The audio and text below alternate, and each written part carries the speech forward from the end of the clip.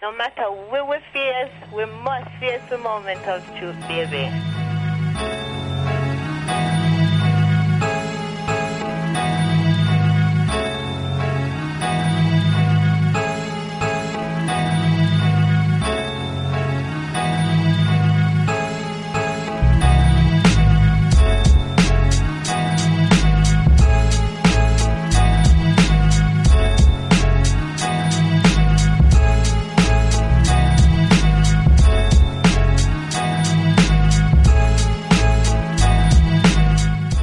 And we're back.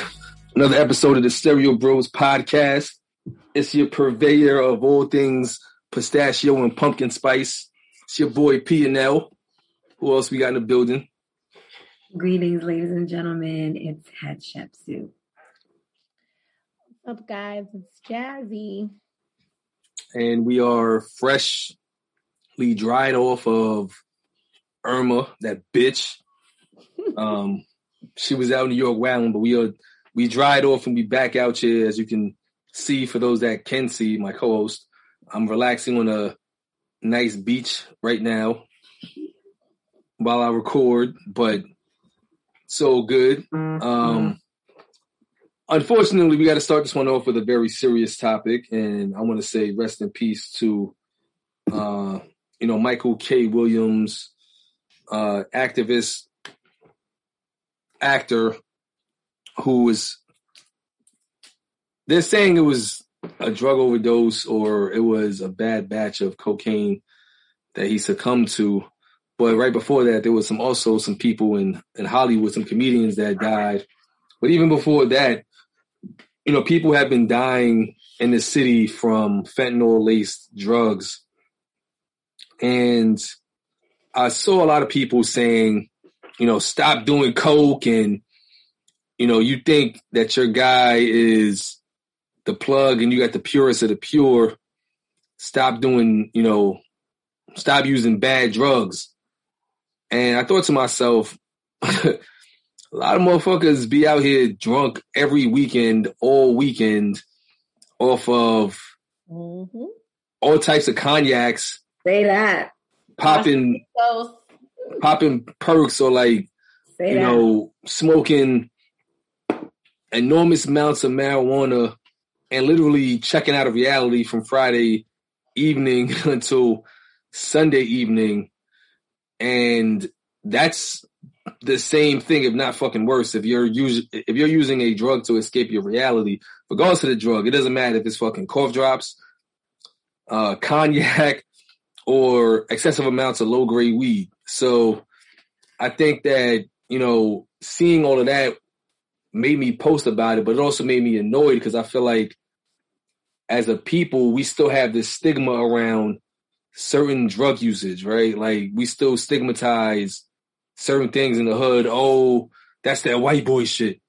And it's annoying because it's just like all of these hood constructs are stupid, right? Like, people be mad hood but can't swim, which is a fucking life skill, right?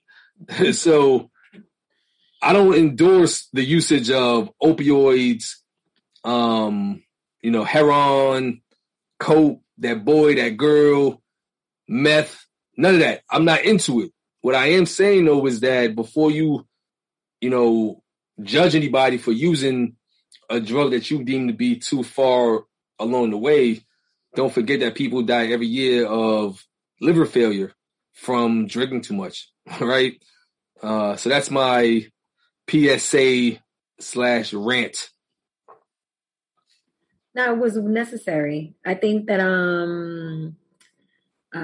we really need to embrace the idea that addiction is a disease and not like some bad behavior. Like, there are many things that can land somebody in addiction, and I think that if we had to make it relatable to what we're experiencing now, a lot of people came out of the pandemic and it was like, we're outside. And then, outside looks nuts because people are getting plastered everywhere they go every weekend. It's the amount of substance abuse has probably doubled, tripled since the pandemic. And a lot of that, and I just named just the pandemic. Within that pandemic time is also George Floyd, is also election, is also vaccine, is also economy, is also all that stuff.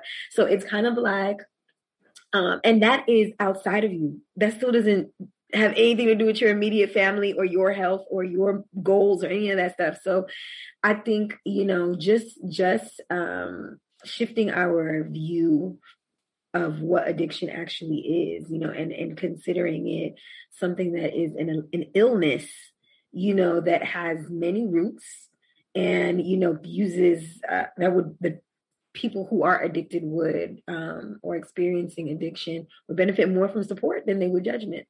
So Michael K. Williams, there was an article that Maya Neal sent me that he did after Lovecraft Country, where he talked about how that role in Lovecraft opened up the wounds on a lot of generational trauma that he was unaware of. Mm-hmm. And, they covered Tulsa and all that stuff. And so he relapsed as a result of it at the end of 2019, I believe. Or was it 2020? I'm not really sure, but he relapsed as a result because it was just that much weight. And we heard of actors before, Heath Ledger, is that it? Yeah, Heath Ledger. And overdose. A lot of these guys, especially if they're method actors, it's hard to put the cork back on once they've gone somewhere for a role or or juggling other things. So I think one thing I'll clarify with Heath Ledger was, as I understand it, he passed away from an overdose of sleeping pills. But it was accidental. It wasn't like he was trying to over medicate. It was more so after Joker, he had a hard time sleeping. Mm-hmm. Mm-hmm. So it wasn't recreational. It was more, they were prescribed and he accidentally took too many. Oh, yeah. But no, it's true. And having known people with addictions personally, specifically, drug addictions, like, you realize that, they're not doing this shit on purpose. Like, as much as you might think that, like, it's annoying or whatever else, the shit is not on purpose. Like, they're not doing this shit intentionally. And, like you said, there's a trauma component to it. There's a chemical imbalance. Mm-hmm. Like, there's literally, generational trauma that can fuck your genes up and will predispose you to certain addictions, mm-hmm. right? So, I think it's interesting to see how he navigated his addiction through the years and being this like big star that also is accessible to everyone. Like, everybody has a picture with him. Everybody has seen him or had interactions that are good with him, and just seeing how someone like that can then still be masking this like other lifestyle, which was not necessarily other, because it seems as though he was open about it. I read an article that was from like 2012, which was like after The Wire. And I don't remember what he was filming. It was after Boardwalk Empire, but like, so he still has fame. And he was like really open with the reporter about his drug addiction. Like, he had just copped the last night and like had given his cell phone to the drug dealer as collateral. And the reporter is like verifying this, calling the phone, and they're like, yeah, this is not his phone anymore. So it's like a very real thing happening to him in the midst of success. Like, which some on the outside might be like, you have it all. You're doing this. You made it. You left Vanderveer. You left, Flatbush. Like, how are you back in this position? But it really just goes to show you like the kind of monster and demons people are really fighting. Word. Check on your people, man. Especially I think it's just not uncommon for, melanated folk our experience alone. Like I remember going to a few talk sessions in the Caribbean community and just talking about alcoholism in the Caribbean community and how culturally we mask it because, you know, a drink is a drink, right? We drink, people are drinking all day. But, you know, the migration story, we don't realize how traumatic that can be for some of the migrants that come here. And they're still tacking on the drinking, but there's nothing that... And they're taking all the jobs from... African Americans. They come here taking on the job, think they're the best dancers. What? Save all that hate for later. You're right. I'll save that for the other portion of the other pot. It literally stopped me dead in my tracks. Like, wait.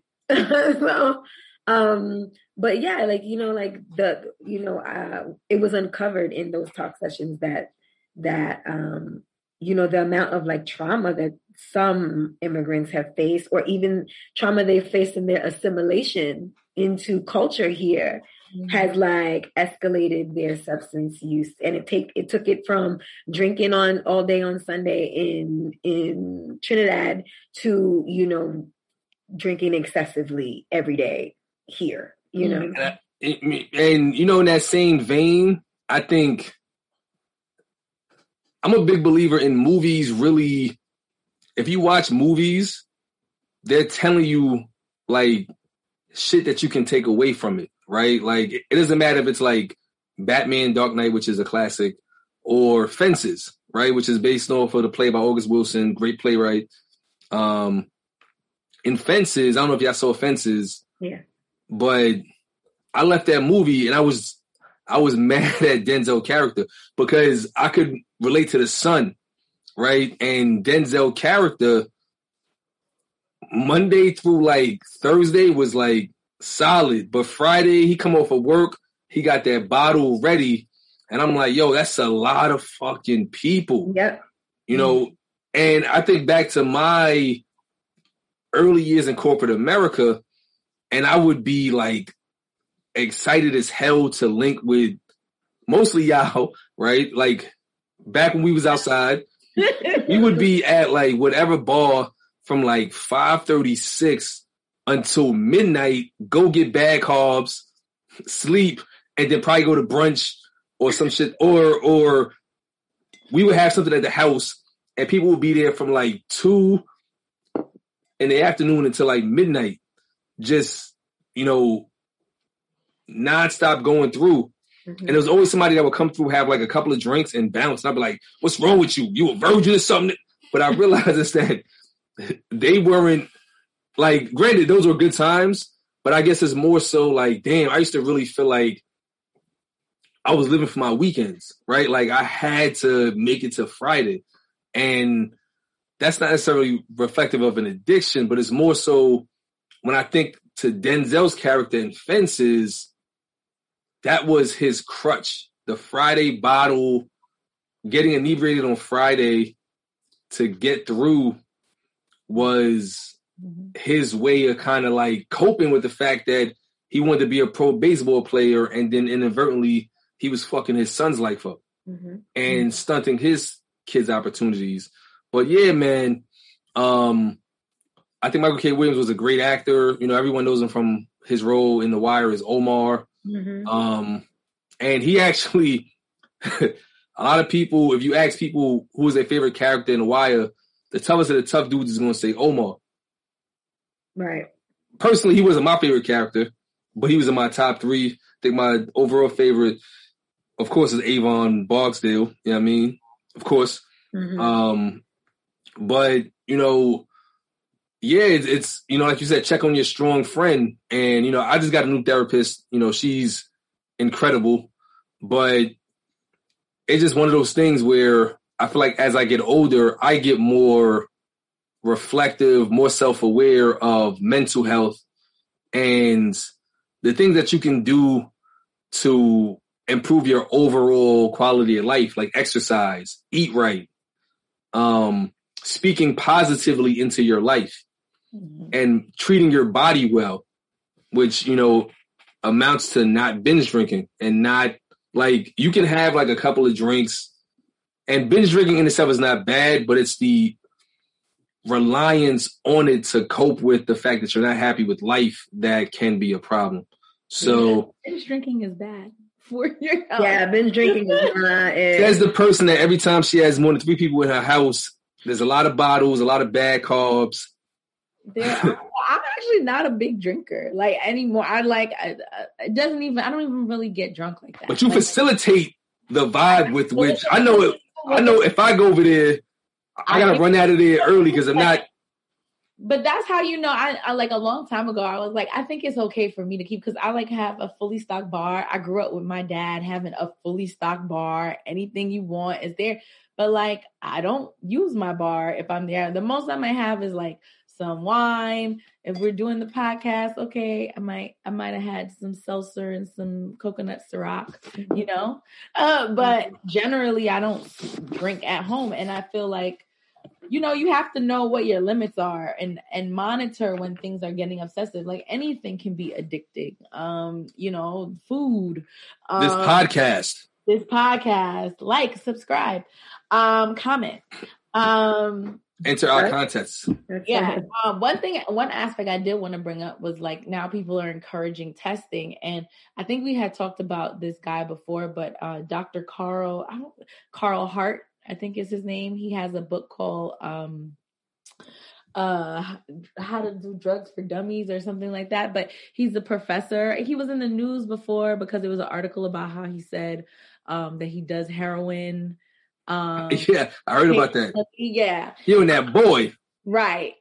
But he basically is an advocate for, like countries like, what do you call it? Afghanistan. The Finnish and the Slavic, like there's a lot of countries that practice testing, like open drug use, and like, Afghanistan has phenomenal heroin, so I hear. Right. Well, decriminalization of drugs, of all drugs, not necessarily just marijuana, just decriminalization of drugs for the purposes of making them safer. So like you can go to a facility and test your drugs easily. And there's less likely, or even sharing like giving out free needles or things like that to lower, ills against society when they participate in this lifestyle. And East Harlem is big on that because East Harlem is like the dope man epicenter. Shout out to East Harlem and Jimbo's. I mean, it's I used to work right there on 123rd and Lex. Listen, 25th and Lex is the epicenter for. Yeah. It's like Amsterdam Part 2. Listen, you have to train, and niggas is leaning with it, rocking with it. Mm-hmm. Mm-hmm. That's where I learned. I mean, a lot of my experience with addiction is because I was working on ACT teams in the boroughs. So, like, I've been to apartments. What's an ACT team? An ACT stands for Assertive Community Treatment. It essentially is a team you attach to people who have had multiple hospitalizations, psychiatric hospitalizations, and or they're chronically homeless, and or they've been incarcerated and they have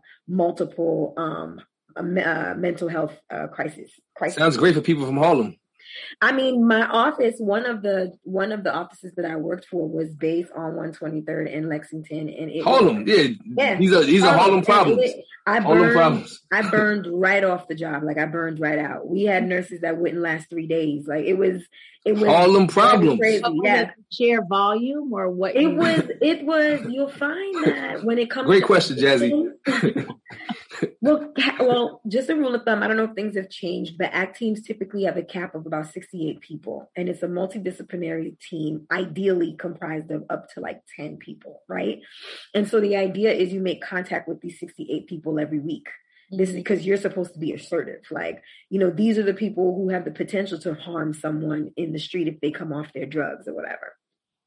And so you'll find, what I have found in the years that I have done it is that you're fighting a system that does not actually work to help resolve addiction at all. Like the system kind of perpetuates people staying in it. So as a nurse, and I've played different positions where I've had to monitor people's whole drug schedules for a whole residence. And I'm talking to their addiction counselors. They keep testing positive for dope, but they also have 6 prescription pills prescriptions from different pain management doctors that everyone has filled. And it's like, well, why did this not ring at this pharmacy that you rang it? Why did this doctor not ask why the hell you walking in here for pills? You get what I'm saying? There's mad different areas. And then sometimes when the people get, like let's say they're motivated to change or do something about their addiction, the sucky part on this part of the system is that often their employees will burn out in the job. And now this person who was probably building a rapport with a counselor who was actually helping them has to start over with a brand new counselor. And so trust in the system is not there. They fall out of their treatment. It's just a never ending cycle. And I've had patients tell me straight up, I drink because the street is my bedroom. You gonna tell me not to drink when I got to sleep in the train station? I don't know what to say to these people. Like, what do you say? And even though low man is not my child, I made him mine. I mean, and the traumas be deep. What we don't often realize with alcoholism, I will also say alcohol is the only drug you cannot detox from alone. You will die. Alcohol. You know what I mean? So keep that in mind. But the biggest issue I find with drug addiction is the risky behavior that's associated with it. Women get plastered at an event or something of that nature. It's not uncommon for women who are addicts to have been sexually assaulted multiple times. Now you have women who are out here with complex PTSD and addiction and have no insight into either one of them. Do you get what I'm saying? There's a lot of people who addiction keeps them in this cycle of trauma and they can't see their way out. The families are quitting on them. It doesn't mean anyone should be opening themselves up to abuse or manipulation because that exists in an addict. And we should be very upfront about that. But I like to say that that's a disease, kind of using the person as a host as opposed to this person really wanting to manipulate their loved ones and such. The point of it all is the shit is a disease, guys. And, it's beyond a do better drugs or get a better dealer. Please do not insult the situation with that. Cause you look at the talent that Michael K. Williams was, and we lost him to this thing. So yeah, man, it doesn't matter if James St. Patrick himself is flying it in or a young Kanan Stark. Well, it's funny because on Power, spoiler alert, Kanan's character, or Kanan tried to cook some crack up. Yeah. I think he might have cut it with fentanyl or something, but he killed a lot of people, including Jukebox's John, inadvertently. And watch this episode. Oh, I'm sorry. It's a doozy. It's a doozy. Sorry. Spoiler. I did say spoiler alert. Cover my ears. You could have stopped me. But on a more lighthearted note, we're gonna skip Ask Jazzy this week, and instead we're gonna go to Ask the Bros. This topic came up in the context of a few different conversations we had individually with friends and even with each other too about, sex. And, the prompt here is, at what point do you have to, or are you obligated to indulge in your him or hers sexual fantasies, fetishes, requests when you're in a long-term relationship or a marriage? So I don't know who wants to jump in first. Well, I'm not in a serious relationship now, but... All right, so hypothetically, if you were in one and Josue was like, hey, Jazzy, I want to try X.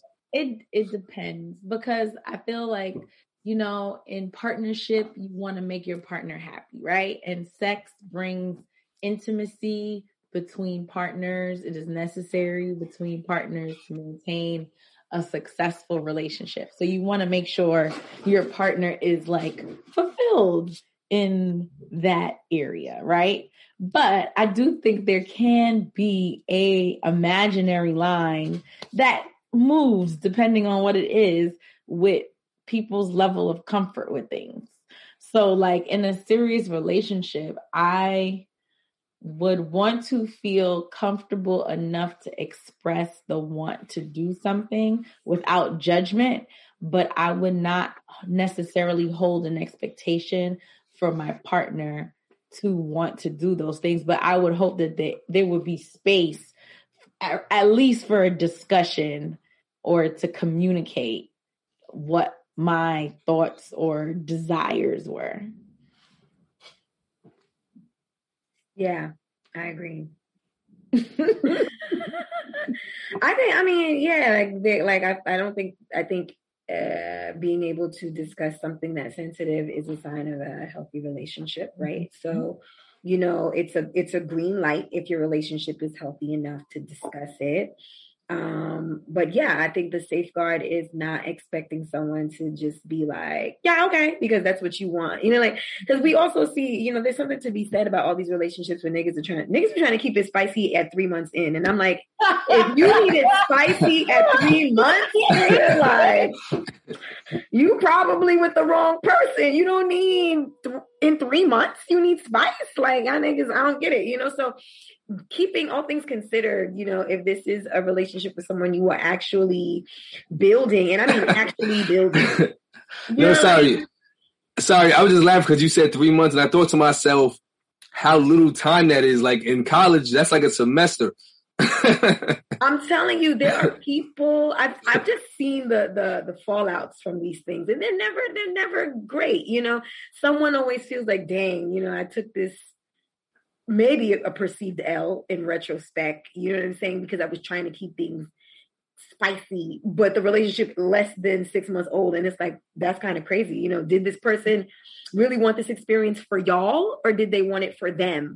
You know what I'm saying? And I think that becomes the question. So yeah, I agree, Jazzy, that like, if you want to, I guess, liven up, if you want to try something, you should always feel safe enough with the right partner to discuss it, but holding the expectation and certainly not compelling someone with like, guilt, leveraging the relationship and shit and questioning their security in themselves. Like with permitted, all those things are not also present. And I think that like not having the expectation would be good.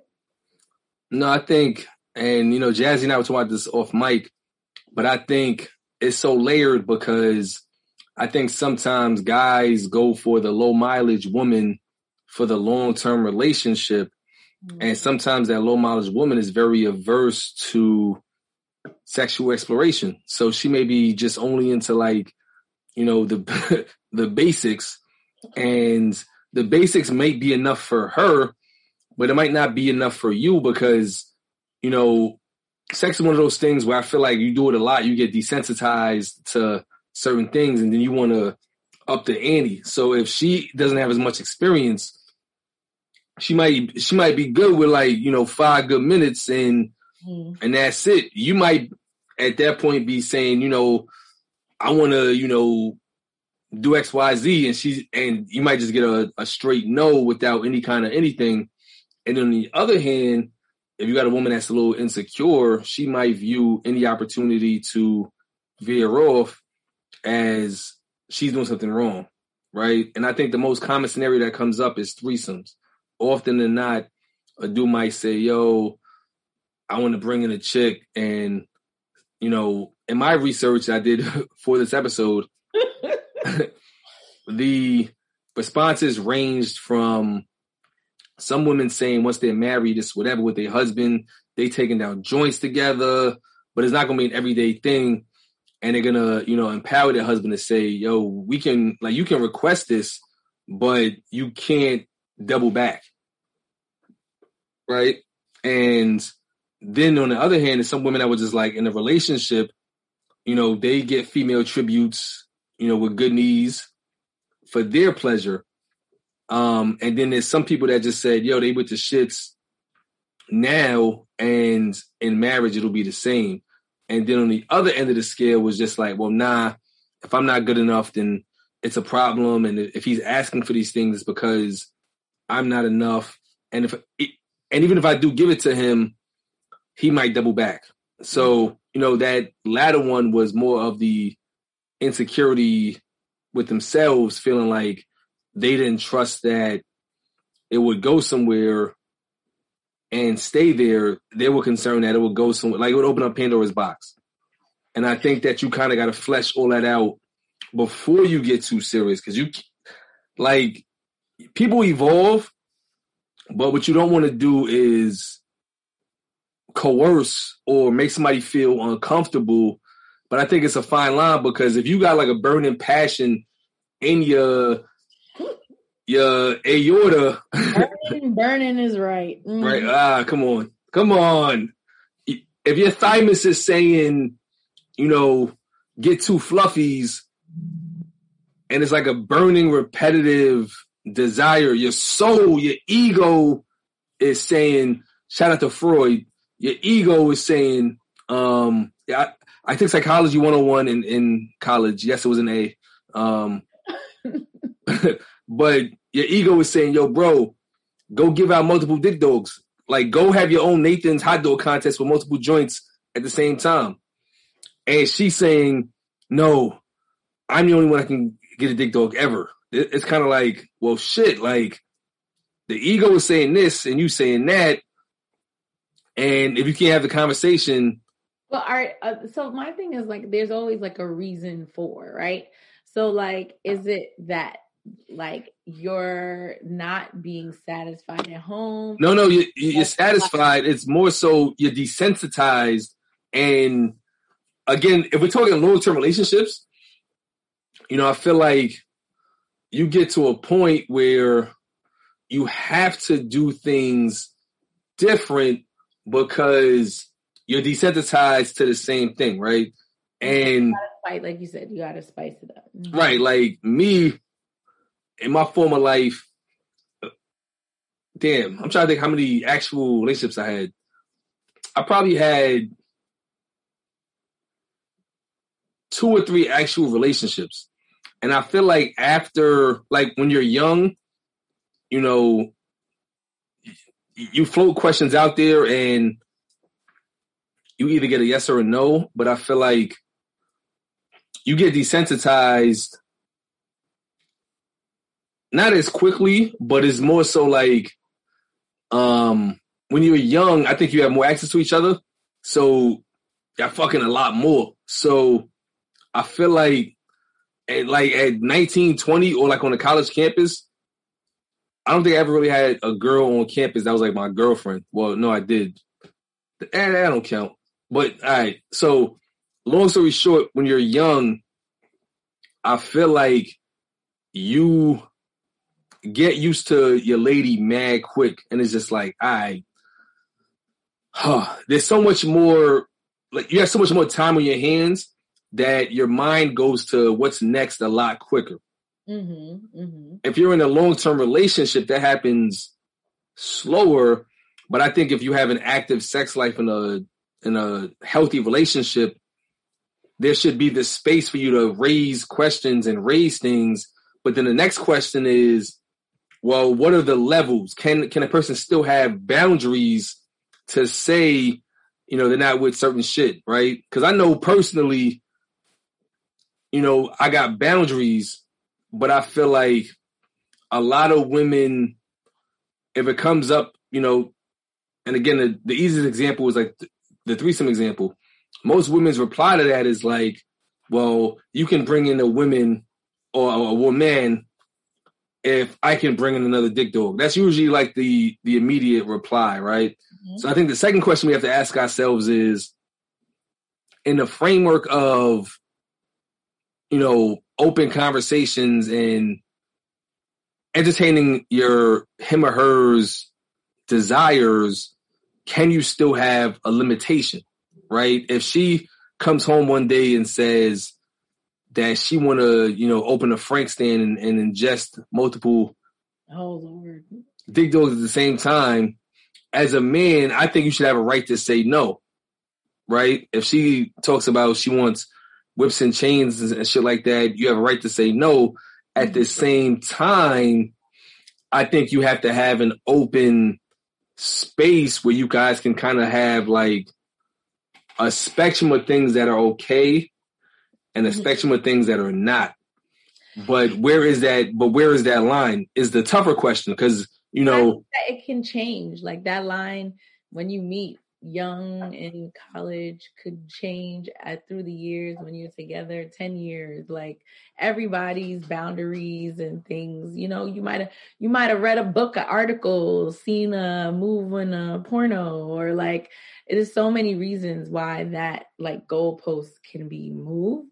But I just think communication is like the most important thing, because like you wouldn't want your partner to do something that they regret. And I've heard women give interviews and say how they regret having threesomes. They feel like they've done homoerotic things that they regret, and it wasn't because they wanted to, it was because they wanted to please their partner.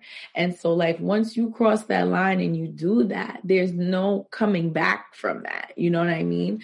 And not to say like husband or fiance or, you know, lifetime soulmate partner, like doesn't matter. When you do something that you are, you know, not into for the sake of someone else, you just have to really weigh what the potential outcomes could be. Right. That's a word right there. And like how do you end up with someone who's so out of nowhere wants BDSM? Like how does that happen? How do you end up and one day someone wants BDSM? Like there's no hints before that. Like, but that like there was never watched 50 Shades of Grey. Yo, like in their closet, they got ball gags and man latex. Yeah, I mean but that's facts though. You know, but it's in the back of the closet. It's in the back. There are people who tell you right up front, and I think that's very responsible. Like, yo, you know, this is what I'm into. So I'm surprised that somebody would like back out with like, you know, a paddle. And they ain't never say anything before, you know. So. You know, it's funny. In high school, a young lady backed out candles and was like burning candles on me. I'm what the fuck you doing? Not in high school. At high school. She was older than me, though. She was older. So she backed out the candle and just... about these older women. Like, at first it was Miss Bernadette. And now it's whoever this young lady is. I'm concerned. Now that was John Wick. That was John Wick's cousin. Her name was Joanne Wick. Like, get it, Wick candle. I get it. Yeah. But nah, like that was her shit. Like she liked to burn candles and she wanted to burn on her, and she turned into a whole nother person. I'm like, oh shit, like so. But she was very forthright with that, and then I think that's one of the few people in life. I met maybe a handful of women in my life that I felt were very sexually confident with themselves. Mm-hmm. And it's kind of refreshing when a person can tell you what they want and just be like in charge of what they want to get to where they want to get to. You get what I'm saying? I think too often, unfortunately, women kind of defer to what a man wants instead of kind of taking charge of their own, you know, sexual life and sexual being and that kind of stuff. So I think that the takeaway here is that, you know, the key is communication, and, you know, things can change, but you got to also, you know your him or her and just keep the open line of communication. And, you know, if you have a boundary, then you got to stick to it. You know, I think it's also different, and I don't like doing double standards, but I think it's different for men versus women, because I feel like women entertaining different things. Like, I haven't ever heard anything crazy from a woman in terms of her asking me something, but I've heard stories of dudes being asked to like let their lady step out and go get another, you know, Frank, or like her being able to bring in another man. And I had to ask one of my mans, I'm like, wait, did you agree to that shit? He was like, he looked almost like, oh shit, wait, like, and let me restate that it wasn't my mans, it was an associate. Because none of my mans went no shit like that. But I'm like, I don't know, man. I feel like as a man. Did he give her the pass? They did that? I don't know. Tune in next time. I gotta get the full story. But I feel like as a man, if you allow another man to like bore a hole in your lady, it's like I don't know. I think it's the same for women. You know what I mean? I don't know because you're not a woman, so you can't say you don't know. I'm telling you, no chick, even in a club, you know how women act if you looking at their man. Let alone now you in. I've been there. Right. So all I'm saying is that's not even sexual. You just at a restaurant and somebody is looking at you. Now imagine that you are in a highly sexual situation. And there is another woman having sex with your man in front of you. And you're supposed to go along with it because this nigga requested it to make it spicy. You get what I'm saying? There's a lot of like... No, but if she's doing stuff to you, if she's your tribute... No, listen, no. She's your tribute... No. See, if she's your tribute... No, but... She's all District 12. She's District 12. You see, didn't you hear what Jazzy just said? That there were a number of women who have given interviews that talked about how they regretted all of the homoerotic activity. Whoa. Is that not the term you use, Jazzy? Homoerotic? I don't know if it was correct, but that's what it's just fun. It's just sex food. It's just good, wholesome fun. It's like Raymond and Flanagan. You're just playing with some carpet. That's all. Playing with some carpet. Uh-huh. I don't think it's that bad for women. I think as a man, though, and I'm not trying to be sexist or nothing else like that. I think... Too late. Here we go.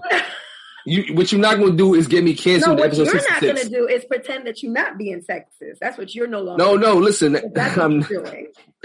What we're not going to do is try to get me canceled episode 66. It was the right term. It was the right... I felt like it was the right term. I mean, listen... A hypothetical me in a long-term relationship, if my lady came home and said that she wanted me to, like, you know, put a ball gag on or something like that, I'm like, yeah, sure, not a problem. But once you start to talk about, like, anything extra, you know, on the caliente scale, you talking about, like, a habanero pepper spicy? We're not doing all that. We're not doing all that. You know, that's fine for you. Hypothetical, you really. No, but most men listen, ladies, PSA, do not ask your man to entertain another meat stick. So then stop asking these women that. That's why I'm a fan of asking these niggas if they would invite another man. Because if you are not interested in that situation being what I want it to look like at any point, then this sexual narrative is being written by you. I'm just a cast member in your porno. Like really and truly, that's what it is. And it is unfair to then base a woman's sense of self-esteem on whether or not she wants to perform as not even the lead in your porno. Not she the lead. It's Asaconda 12. A supporting actress to some regular bitch you found somewhere else, whether or not she... No, listen, she could find the co-star for Asaconda 12. She could find a co-star. All I'm saying is, I think it is gross if you will not allow that conversation to come your way, but you find a way to make it okay for men to initiate that conversation. I feel like it should be free game. It can't be just, it's okay to entertain extra sexual conversation from the woman if it's ball and gag. Mm-hmm. If it's literally another set of balls and another dick, that should be allowed too. If we're gonna raise bringing another woman in, I just think it's fair. I don't know.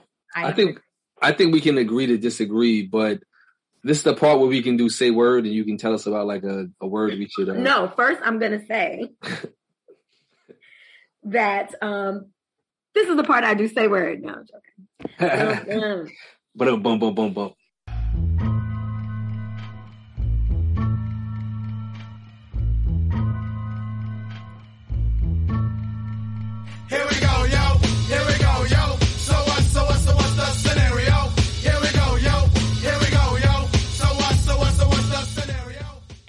Okay, ladies and gentlemen, today's say word is none other than, drumroll please, grill. Grill. Oh, this word is grill. Grill is a verb. It is to stare at someone for a long time, usually in a hostile way. Would anybody like to use it in a sentence? There's actually an example I have in front of me.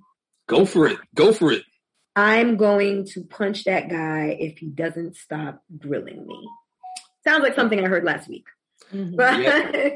That sounds about right. And that's Flatbush lingo. Unfortunately, I'm a future East Flatbushian. I'll be moving soon, so I can't slander the Flatbushes anymore because I'll be...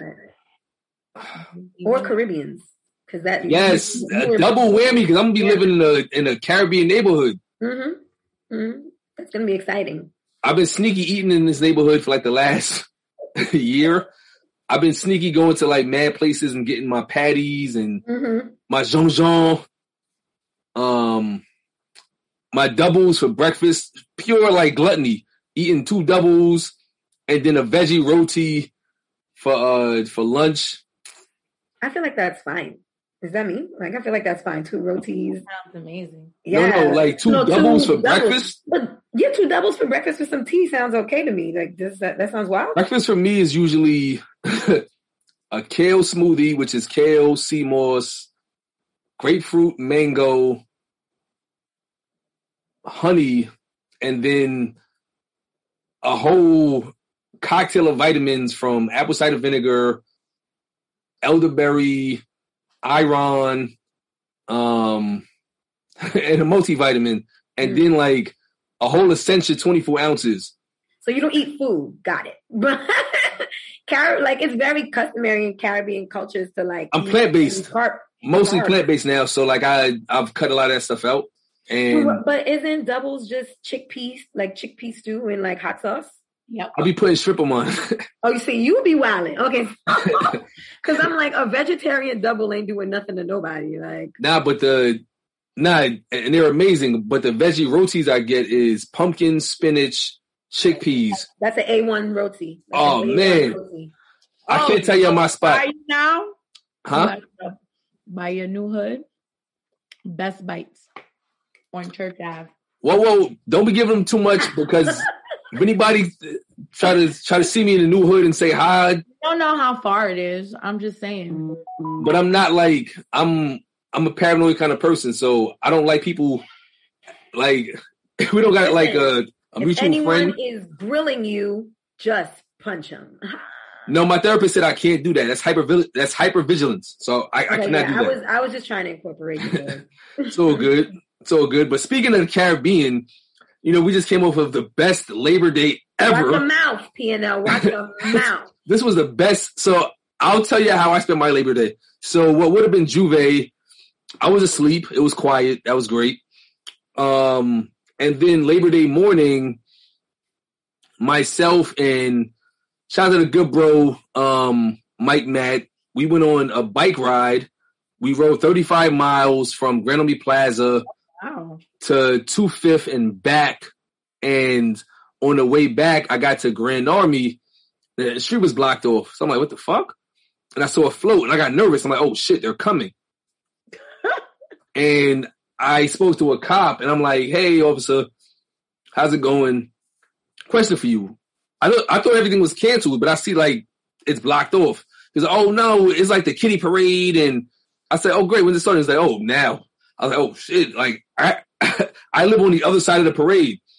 And he was like, oh man, best thing I can tell you is to like go around, like go up and around and down. But at that point, my legs were so shot that I was just trying to like make it home. And it worked out fine. I got home, no issues.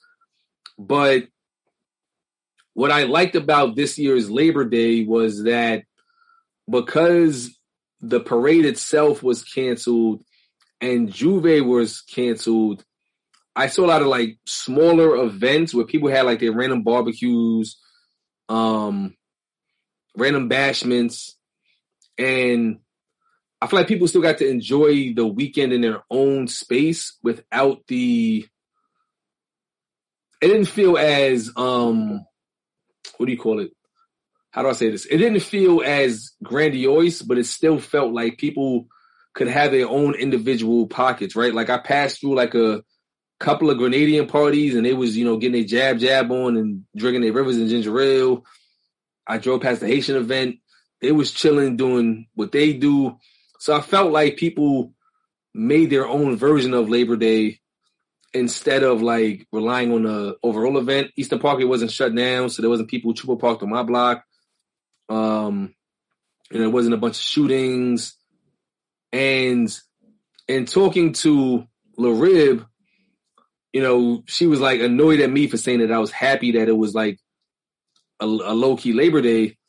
But I told her, I said, honestly, I think that we have to get to a place where we acknowledge that a large-scale Labor Day event in a place like Brooklyn is not sustainable. I think you can have a large-scale parade, but you can't mimic what Juve is in the Caribbean in Brooklyn. That's not what it is, because we all grew up in Brooklyn. That's just the purge.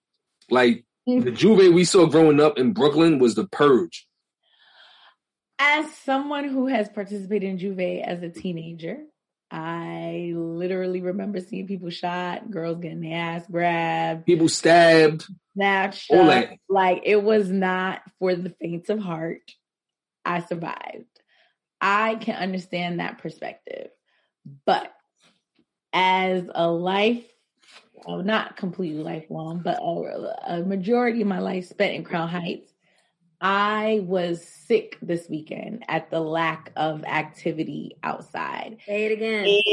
It was a representation to me that my culture is being taken away from me by gentrifiers. Okay, again. Capitalism, by that it was not something that was comforting to me. A lot of times people don't recognize, and I see your point, PNL, but you have to recognize a lot of times there's people that are immigrants that immigrated here that have never been back to their country for whatever reason, whether they're here illegally. Well, give us back our nursing jobs. Give us back our plumbing and our trades. Do not and go back. Do not even go there. Not funny. And sell your homes. Sell your homes. And that is their symbolism. My father, Grenadian. Shout out to the OG, best crab backs and he don't miss a Juve. Really? No, never. Is he outside with it like that? Like walking around? Outside. My father will be posted on Empire by McDonald's, there to look at Jab. And, yes, he does go back to Grenada. He don't really go back for like Carnival, but like that's going back to get that money because he get paid. Culture that he likes to participate in. He could go find. I mean, he's social. He could go and be with his people, but like just seeing the people, the energy, the symbolism behind it is something that was missed this weekend. And I went to Fets. It was good. That's like how I like to participate in Carnival. I saw you on the gram, unmasked, fetting. I just got my COVID test back Thursday. Negative, boo-boo. Were they testing at the door? Huh? At the door, were they testing or they screening? There was vaccine. You had to either show your vaccination card or a negative test within the past 72 hours. So they were okay. Good. Yeah, definitely. I did not keep those anti-vaxxers out of the circumference. Yeah, no, really. Because people, when they posted some of these parties, people were like, this is ridiculous that you can't come in without that. This is forcing people to all kinds of stuff. It was like, if you don't like it, don't come. Like, have your own. Whoa. Has Shesu about to jump in because she is part of the free choice movement. Vax choice movement. So, like, I mean, I had a taste of Carnival, but like, I like to do, because I don't even really be behind the trucks like that in my older age. I probably haven't enjoyed the Parkway like that in a good, probably like, I would say at least 6 to 7 years. But I'll go up at the end and go get some food from some vendors or something, even though I'm not jumping in the parade. But I just like seeing my people having a good time. Carnival, the representation of Carnival in all these countries is a release. It is a celebration of the harvest, or like crop over, or it is just a culmination of energy and expressing heritage and things like that. And when it's not used, it is lost. There's a generation of people right now this year that did not experience that. And what it worries me is that they're going to use this as an excuse to water down the parade. Absolutely. No, that's absolutely going to happen. Absolutely. Yeah, and I was hurt. I sent y'all the thing when I saw that they were having the Macy's parade. I was sick because I justified it in my mind as like, okay, they canceled it because COVID, they know it's going to be a lot of people, millions of people, blah, blah, blah. But like to then just grant the Macy's parade and to say in the winter, like I was hurt. I think we also gotta unpack that though, because the city didn't cancel it. The West Indian Day Parade Council canceled it. Okay, all right. Yeah, it wasn't like the city didn't cancel it. The city was open to working with the West Indian Day Parade Council. The council said, nah. They said nah. Well, maybe they wanted to save lives. Maybe they wanted to not have to worry. Snoopy ain't got COVID, respectfully. Snoopy ain't got COVID. Snoopy does not have COVID. I don't know, but it was sad this weekend. I was just like, sad. I made sure nobody got shot at Juve. But this is the thing. People get shot every day, B. And my gosh. I'm serious. Like the reason people are not getting shot because of the parade. It's that Juve. It's that purge. It's because people are coming out and you haven't seen this person and you've been looking for them and you know they're going to be there and you saw them. You know what I mean? It's not Juve. I like everybody's looking to shoot people. It's the same people that would have been out looking to shoot each other. Like, and they just happen to be at the same large event. It's also Juve. I've been to Juve maybe 5 times. And when I've gone to somebody's event at Juve, it was very different than just aimlessly wandering around Flatbush looking for something to do. If I'm aimlessly wandering around as a youngin', things always happen around me because I was aimlessly wandering around. As opposed to if I'm going to a destination at a time of my life. And I think that the issue is that you get people that don't even take me, that didn't understand the culture, wandering around with a bunch of my boys. We was probably, I don't know how deep, and we linked with they boys, and they boys see somebody that they got a problem with, and guess what? Mob mentality. I guess. Or we just out there at somebody front, ... And this was, this is 20 years ago, right? But what I'm saying is that I juxtapose that with the last time I went to Juve, maybe 3 years ago. We drove through, went to somebody's house for a barbecue. Shout out to the Grenadians. And time of my life. And then we drove home. And it was a little bit of traffic, but it was great because we drove through a part of Juve, but it was just like maybe 5 minutes of traffic, and then we just got home. And shout out to my boy CJ. His uncles used to have like a Labor Day pre-Juve bashment in a backyard, like a whole concert. And they would then go and essentially start Juve for the Grenadians. So I understand that piece of it. Like culturally, I looked forward to doing Juve with his family because they took it seriously and you really appreciated the culture. But I feel like there's still that element of danger in there too that we can't mitigate. I don't know. There has to be a happy medium where, I think Miami, don't they do like you have to have admission to the park or something to view? I've never been to Miami Carnival, or at least. Yeah, you got to have admission to the park. It's like they do it in like an arena. Like an arena. Yeah, like maybe something like that. Because I would hate for it to be lost. And I mean, I automatically just blame the white people for the lack of everything this week because I was like, what else could it be? Like, and I driving down Eastern Park. I made sure after I listened to CLB, I made sure the rest of my weekend was amazing album as usual. And you know, like a couple of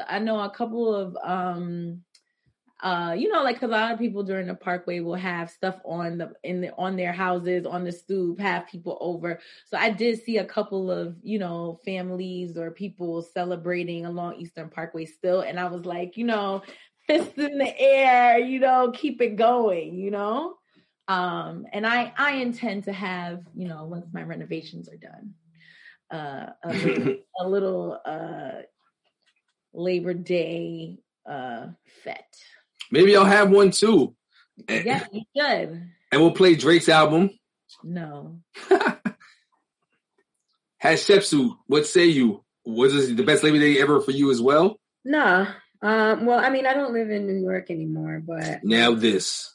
But I was in town during Labor Day weekend, and it did kind of feel like there was a bit of a hole in the atmosphere because there was no like violence, doing their own things or whatever, but you know, nothing close to what I remember feeling, you know, going to Labor Day since like I was a teenager too. So it was a little vacant. I think people tried, but it was a little vacant, and those of us who have experienced it in its fullness, you know, we felt that. And so, you know, it was sad for those reasons. I hope that it does come back next year. And why Wadaka didn't go forward with it could be a bandwidth issue. It could be a bunch of different things. I'm sure, you know, maybe like to your point, Erica, maybe they just wanted to like save lives or whatever. So I can respect that if that's what they chose to do. But yeah, there was definitely a bit of a void there, and yeah, that's all I've got. Yeah. All right. Well, I mean, it sounds like we agree that this was the best Labor Day ever. And I will also say that people like you are dangerous to the culture. I will also say, PNL, you are dangerous to the culture. You know why? Because we expect this foolishness from people who, like, it's tone deaf. You cannot be this ingrained in Caribbean culture in all the ways you can be ingrained in Caribbean culture, and still say that, like, you know, like I feel like what rich white people do is they everything is a violence thing. They can't get good things because violence. You know, and it's like the same excuse is used to not build green space in Black neighborhoods because people are afraid of gangs that haven't shot it out since the 90s, but they're afraid of gangs. You know what I mean? Well, in Cali, most parks are LA County, most parks are controlled by gangs. Right, and that's cool. But are the parks surveilled by the police? Do they have proper lighting? Is it clean? Like, there's a bunch of things that go into parks that make it a breeding ground for unsavory behavior, right? So you're gonna blame the cops for the gangs taking over the parks? No, I'm blaming a few different systems, but right now we're talking about people like you that kind of are not tapped in to or refuse to see the culture. I think it's really ridiculous to like not be a part of it and then celebrate it not being here either. You know what I'm saying? Like it's I think it's kind of trash. If there was I don't know, whatever holiday you feel you'd like to really see reflected in, you know, whatever it is, you know, I feel like people would make room for that because there are people who want to celebrate what you want to celebrate. Like Jazzy said, there's some folk who don't ever go back to their countries. You know what I mean? Like this Caribbean parade is some people's like only connection piece. Mm-hmm. To not have it is a little disorienting because then you are really in a strange place that doesn't recognize what makes you, doesn't recognize what makes you unique in this way. And then that carnival has been there for a very, very, very, very long time. So we're not talking about something that is even 10 years old. You know, we're talking a long, long, long, long time. So I would like to see it reinstituted. However, whatever safe measures they feel comfortable doing, shit, even if it was a vax only, which I don't think, I don't know how that would go over with the Caribbean community, to be honest. But like, if they were to do that, that's better than nothing. You know what I mean? Like, just so that people know that it hasn't died, because the rest of Brooklyn is growing. I mean, is going. It's already gone. So it's kind of like, once you get rid of a big staple like the West Indian Day Parade, I feel like that's like the bow on it. I hear you, and I'm not the problem here. I'm just a messenger, but I do problem in this particular. No. Listen. I'm all for you people having your parade, and if you guys want to shoot it out and dance fight. Wow. I'm totally fine with that. Just make sure I can get like a good plate. You saying that if y'all want to shoot it, I'm sure it's some American children that's doing this, Girl, it's always these niggas. You just gave an example. No. It's the son of, listen, it be all these West Indian 2 generation away gang member toughs shooting shit up. That be the ones shooting shit up. So you say. But my new music selection for this week is not all the way new, but it might be new to some of y'all. It's by a Jamaican artist named Alkaline. It's called Block and Delete. So when you're getting slandered about your lack of support for a violent event, play this song and tell your detractors that they're blocked and deleted out of your life. And after you're done with that bullshit, you can play Down Day by GBM Neutron and DJ He sounds Spider. like a thug. DJ Spider is a very, very talented DJ who I've known for many, many years, and he produced this song. And like, it's the first song that I have heard so I text him when the song dropped. Quick story. I text him when the song dropped because it's the first time that I felt compa music was actually ingrained into soca. I've always been a big soca fan since I was 14, but I've always known that it was 2 different things, and that the people listening to compa were not necessarily listening to soca, and vice versa. Like we get the Zouk song at the parties, the same Martinique song that's not even Haitian.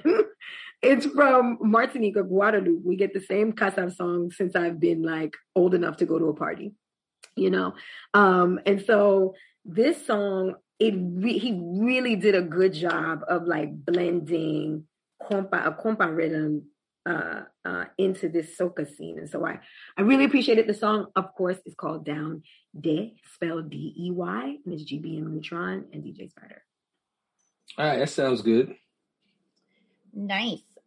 In honor of our previous topic about obligations to your partner, this is a song, but I've never heard of this artist, but the song came up while listening to something else. It's called, his name is Vedo, Vedo. That's my guy, yeah. And the song is called Do It Nasty. Yep, a good song. Okay. There you go. So y'all check those songs out. Play that for your boo and see what she do. See if she pussy pop on a handstand for you that night. There you go. Well, another great episode. My parting words for this week. My daughter's starting pre-K, and in the words of Mary J. Blige, I told myself I'm not going to cry. But my parting words are, for those of you with, young members of your family, kids, nieces, nephews, whomever, spend as much time with them as you can. Nurture and develop them because they grow quick as hell. And kid energy is probably the purest energy that you'll get in the world. It's they still have like a very good perspective and they're unjaded. So soak that up, and it'll keep you refreshed. I personally am using there's a new mantra. I will just say that different does not equal dissension all the time. And separate does not necessarily mean lack of community. So that's just something I'm keeping close to my heart these days. And so I think it would be useful if you find it useful to adopt it too. I like.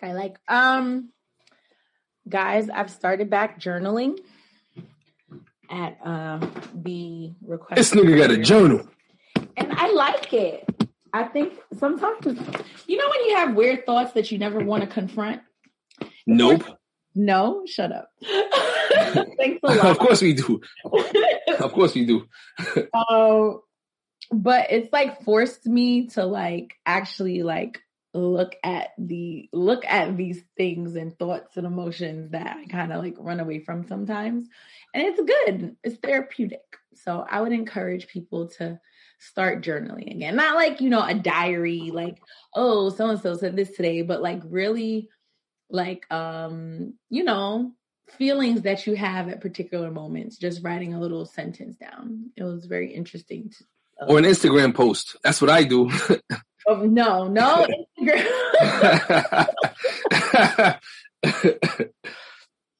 And I be looking at all these people liking these Justin LaBoy posts. I'd be like, oh, that's how you feel?